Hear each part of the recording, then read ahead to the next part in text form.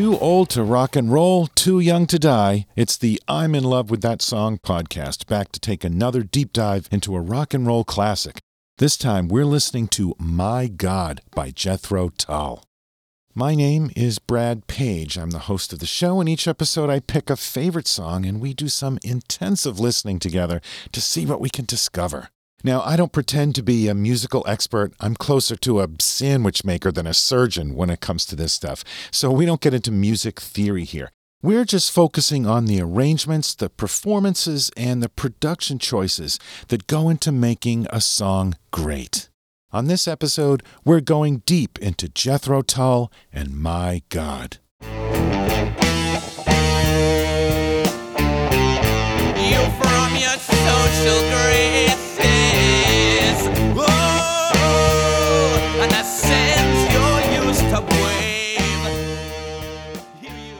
Jethro Tull had already released 3 albums, but it was their 4th album, Aqualung, that broke through to a wider audience and earned their status as one of the great classic bands. By this point, bandleader Ian Anderson had found his voice as a songwriter, and the Aqualung album featured the band's already established hard rock sounds side by side with folkier acoustic songs and progressive rock elements. The album was recorded at Island Studios in London at the same time Led Zeppelin was recording their legendary 4th album in the other part of the same studio.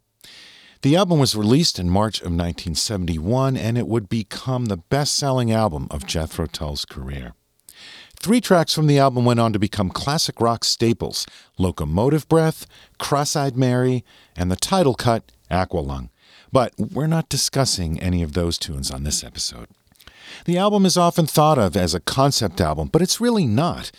There are some shared ideas and themes throughout the record, including 3 songs on side 2 of the album that center around religion. And we're going to be listening to one of those songs. My God is the song that opens side 2. It's the longest song on the album, running just over 7 minutes. And though the song is angry, sarcastic, and pulls no punches, it's not really an anti-God song. To quote Ian Anderson, "I was not being anti-Jesus Christ, just being anti this sort of cleaned-up version of religion, the one for mass consumption, and more worryingly, the one for consumption by children." End quote. He also said he was having a go at the people who misled him. The band includes Martin Barr on lead guitar, Jeffrey Hammond on bass, John Evan on piano, Clive Bunker on drums, and Ian Anderson on acoustic guitar, flute, and lead vocals. Anderson also produced the album. Both Hammond and Evan were new band members. This was the first full album with this particular lineup, and it was also the last album that Clive Barker played drums on for Tull. The song opens with Ian Anderson's acoustic guitar playing this octave riff in A. He speeds up and then slows down. It sounds like a guitar player fiddling around or exploring, trying to find the right notes to express himself. But I'm sure this was all intentional.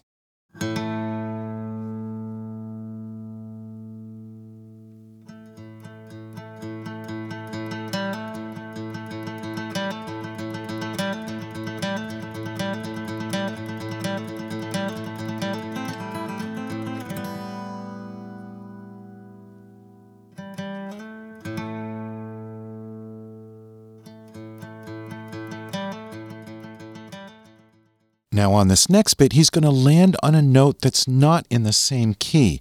It's going to be dissonant and feel unsettling.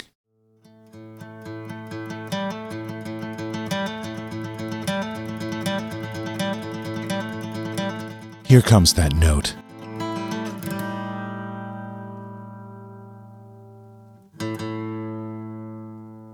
Now he begins playing the main riff for the song, and that note becomes part of the riff.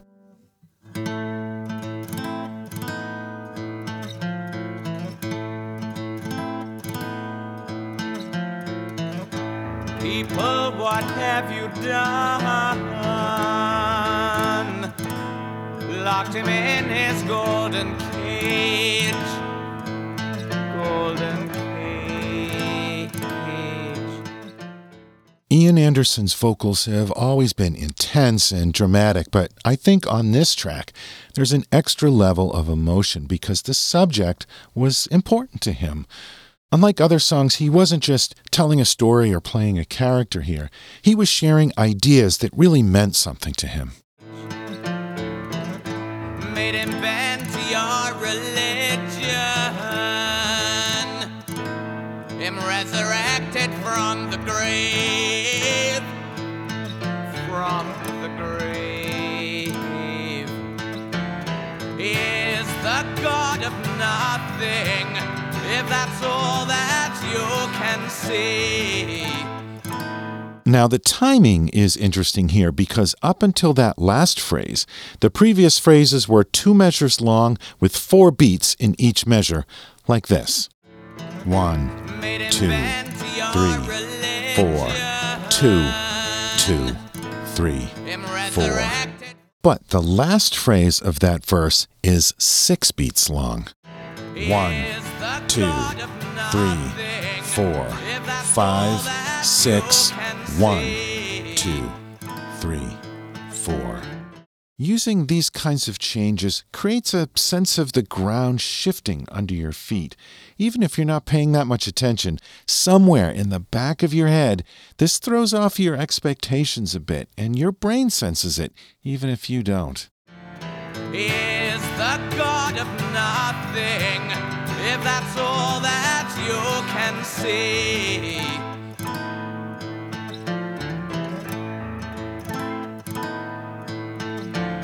You are the God of everything. He's inside you and me. Now, there's something else going on with that phrase, but I have no idea what it is. Just try tapping your foot to it and see what happens. You are the God of everything.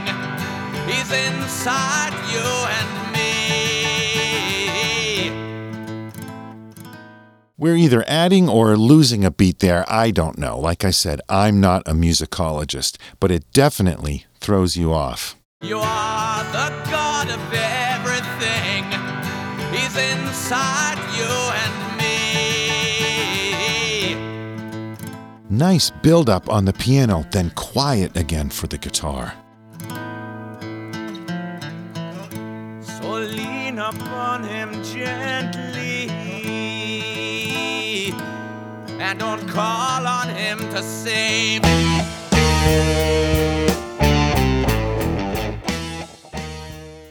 Finally, the band enters. It's an unexpected choice to have the band enter there at the end of the vocal line rather than at the beginning of the verse. So lean upon him gently and don't call on him to save.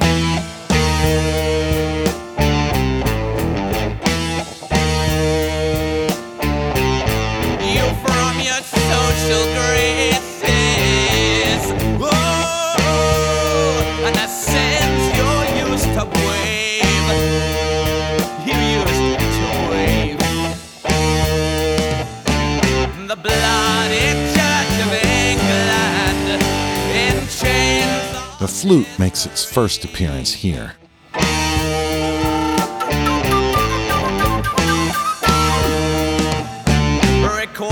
And I like the way the band makes a quick pause there. We get a different chord change at the end of that verse before the band breaks and Martin Barr takes over for a guitar solo. Listen to how they've mixed the track. The guitar doesn't sit directly in the center, it leans to one side, while the echoes are heavier in the other channel.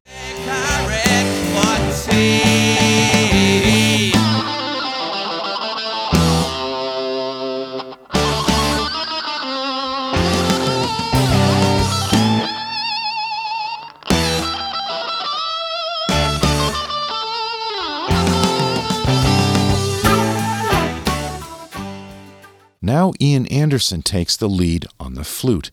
Notice how they've changed the main riff behind the flute solo. It's still the same rhythm, but that unsettling note at the end of the riff has been replaced, which lightens the mood of the riff.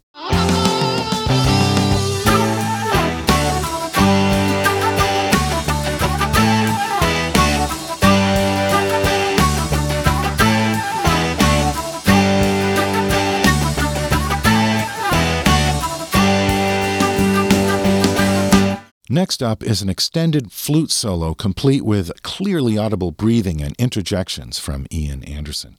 Anderson started as a guitar player like a million other wannabe rock stars in the 60s, but rather than being just another guitar player, he decided to find something that would be much more distinctive, so he tried his hand at the flute. I'm pretty sure he was self-taught, but he definitely didn't care about traditional or proper techniques. His flute playing is full of gasps and grunts and breathing noises that you'll never hear from a classical or properly trained player. But that just makes his playing all the more unique.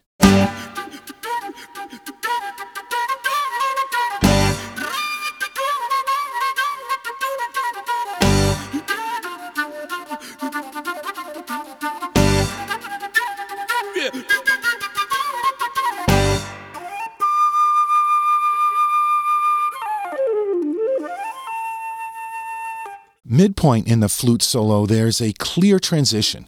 The mood of the solo changes, but the sound of the room or the space changes too. It could be that each section was recorded in a different recording studio. That could explain it. Or it could be an intentional production change to enhance the shift in mood for the second half of the solo. The first half of the flute solo is more aggressive, more rock and roll, where the second half is more austere, more church-like.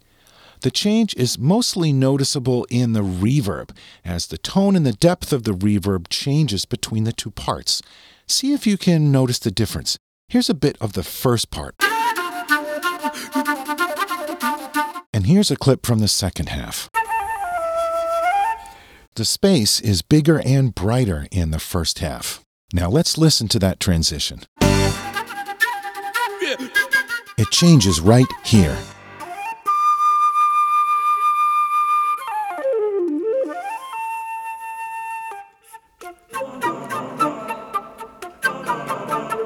The addition of the choir makes it feel like you're in a church setting. There's an additional overdubbed flute here.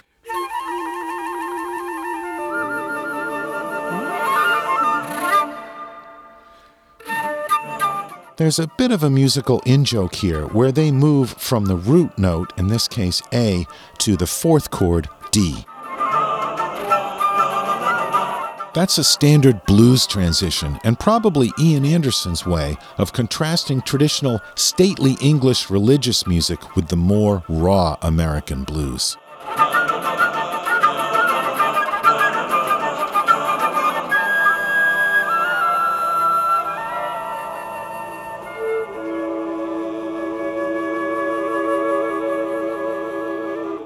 Now the band is about to come back in, starting with the drums.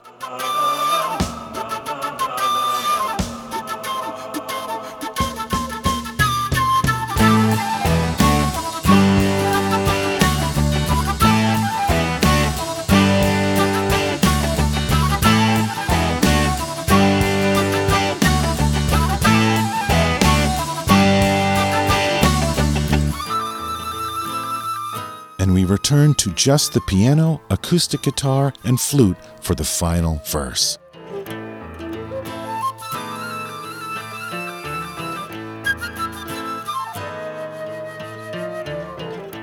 And the graven image, you know,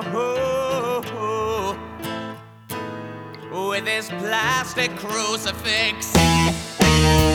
And the band comes in right after that first line, just as they did in the second verse. Confuses me as to who and where and why, as to how he gets his kicks. I like the sound of disgust he makes at the end of this next line. Confessing to the endless sin, the endless winding sounds.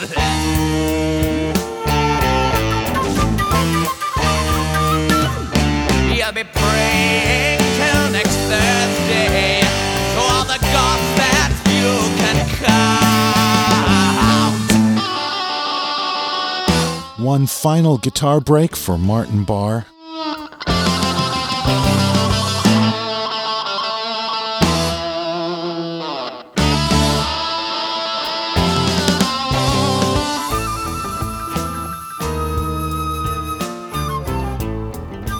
And the band comes to rest on that same note that's been unsettling us through the whole song.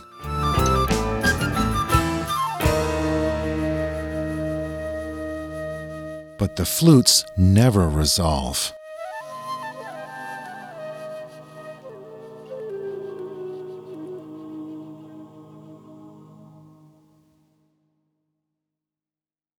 Jethro Tull, My God. The very first concert that I ever had tickets for was Jethro Tull in 1979.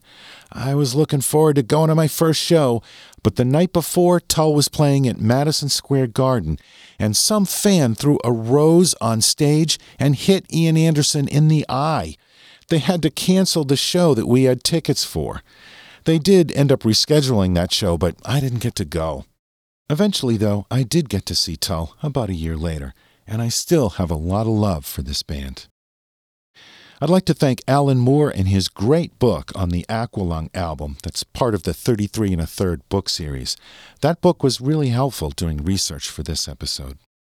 Well, once again, I thank you for listening, and I hope you'll join me again for another episode of the I'm in Love with That Song podcast. You can find the show on Facebook, leave comments there, or write a review on iTunes or wherever you listen to the show. That helps more people to find the show, so I really appreciate that. And don't forget to subscribe to the show. I'll be back in 2 weeks. Until then, let's close out the show with the complete, uninterrupted version of My God by Jethro Tull.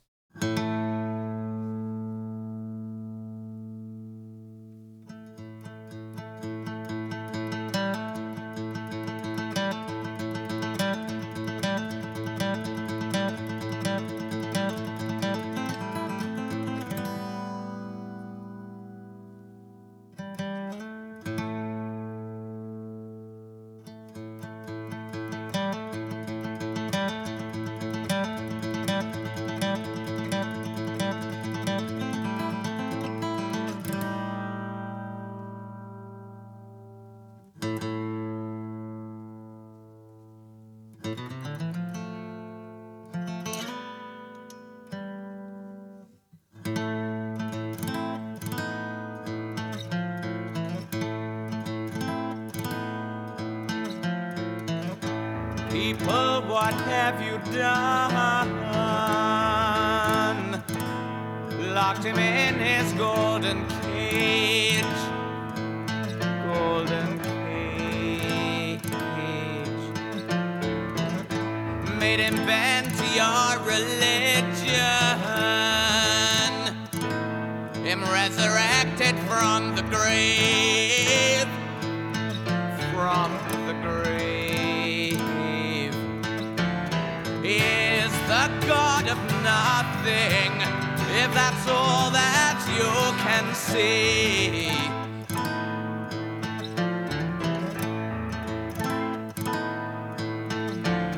You are the God of everything. He's inside you and me.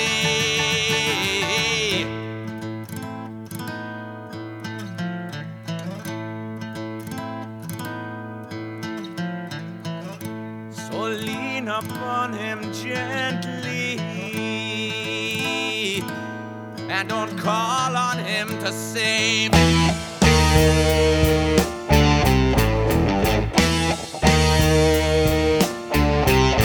You from your social graces, oh, and the sins you used to wave.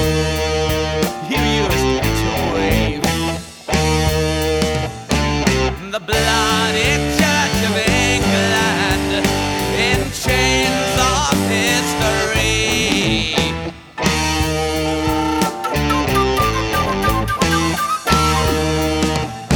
Requests your earthly breath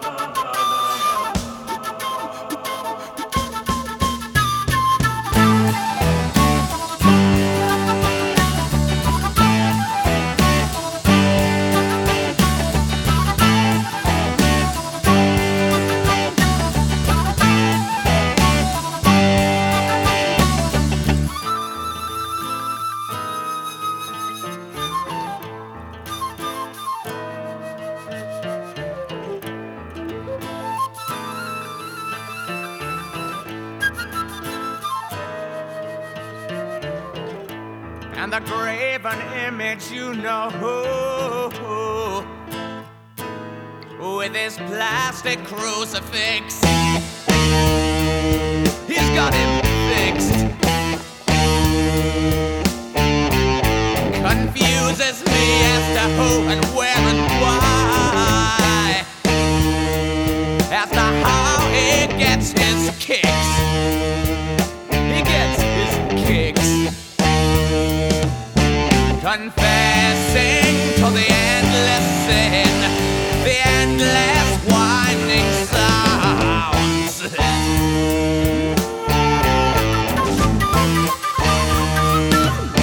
You'll be praying